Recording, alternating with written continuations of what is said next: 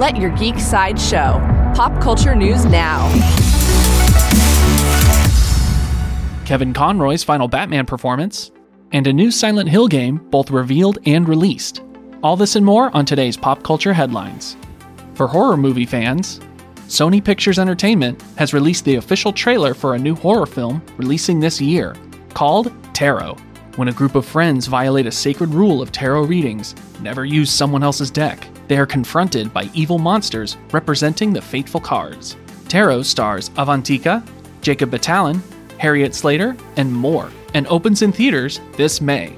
Up next on Max, Season 2 of the animated series Clone High premieres today on Max. This comedy sci-fi series shows the adolescent lives of cloned versions of history's most notable figures, from John F. Kennedy to Joan of Arc. All 10 episodes of Clone High Season 2 are now available to stream on Max, along with Season 1. In video game news, Konami has revealed and released a new Silent Hill spin-off game titled The Short Message, available to play right now.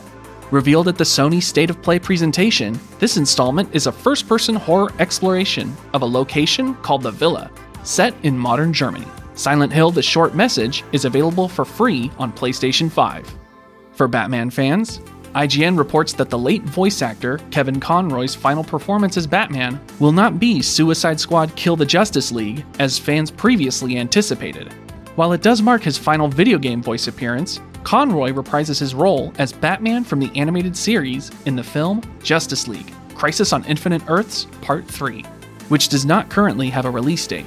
He also recorded work for Bruce Timm's Batman: The Caped Crusader series for Prime Video, but his role in the project has not been disclosed at this time.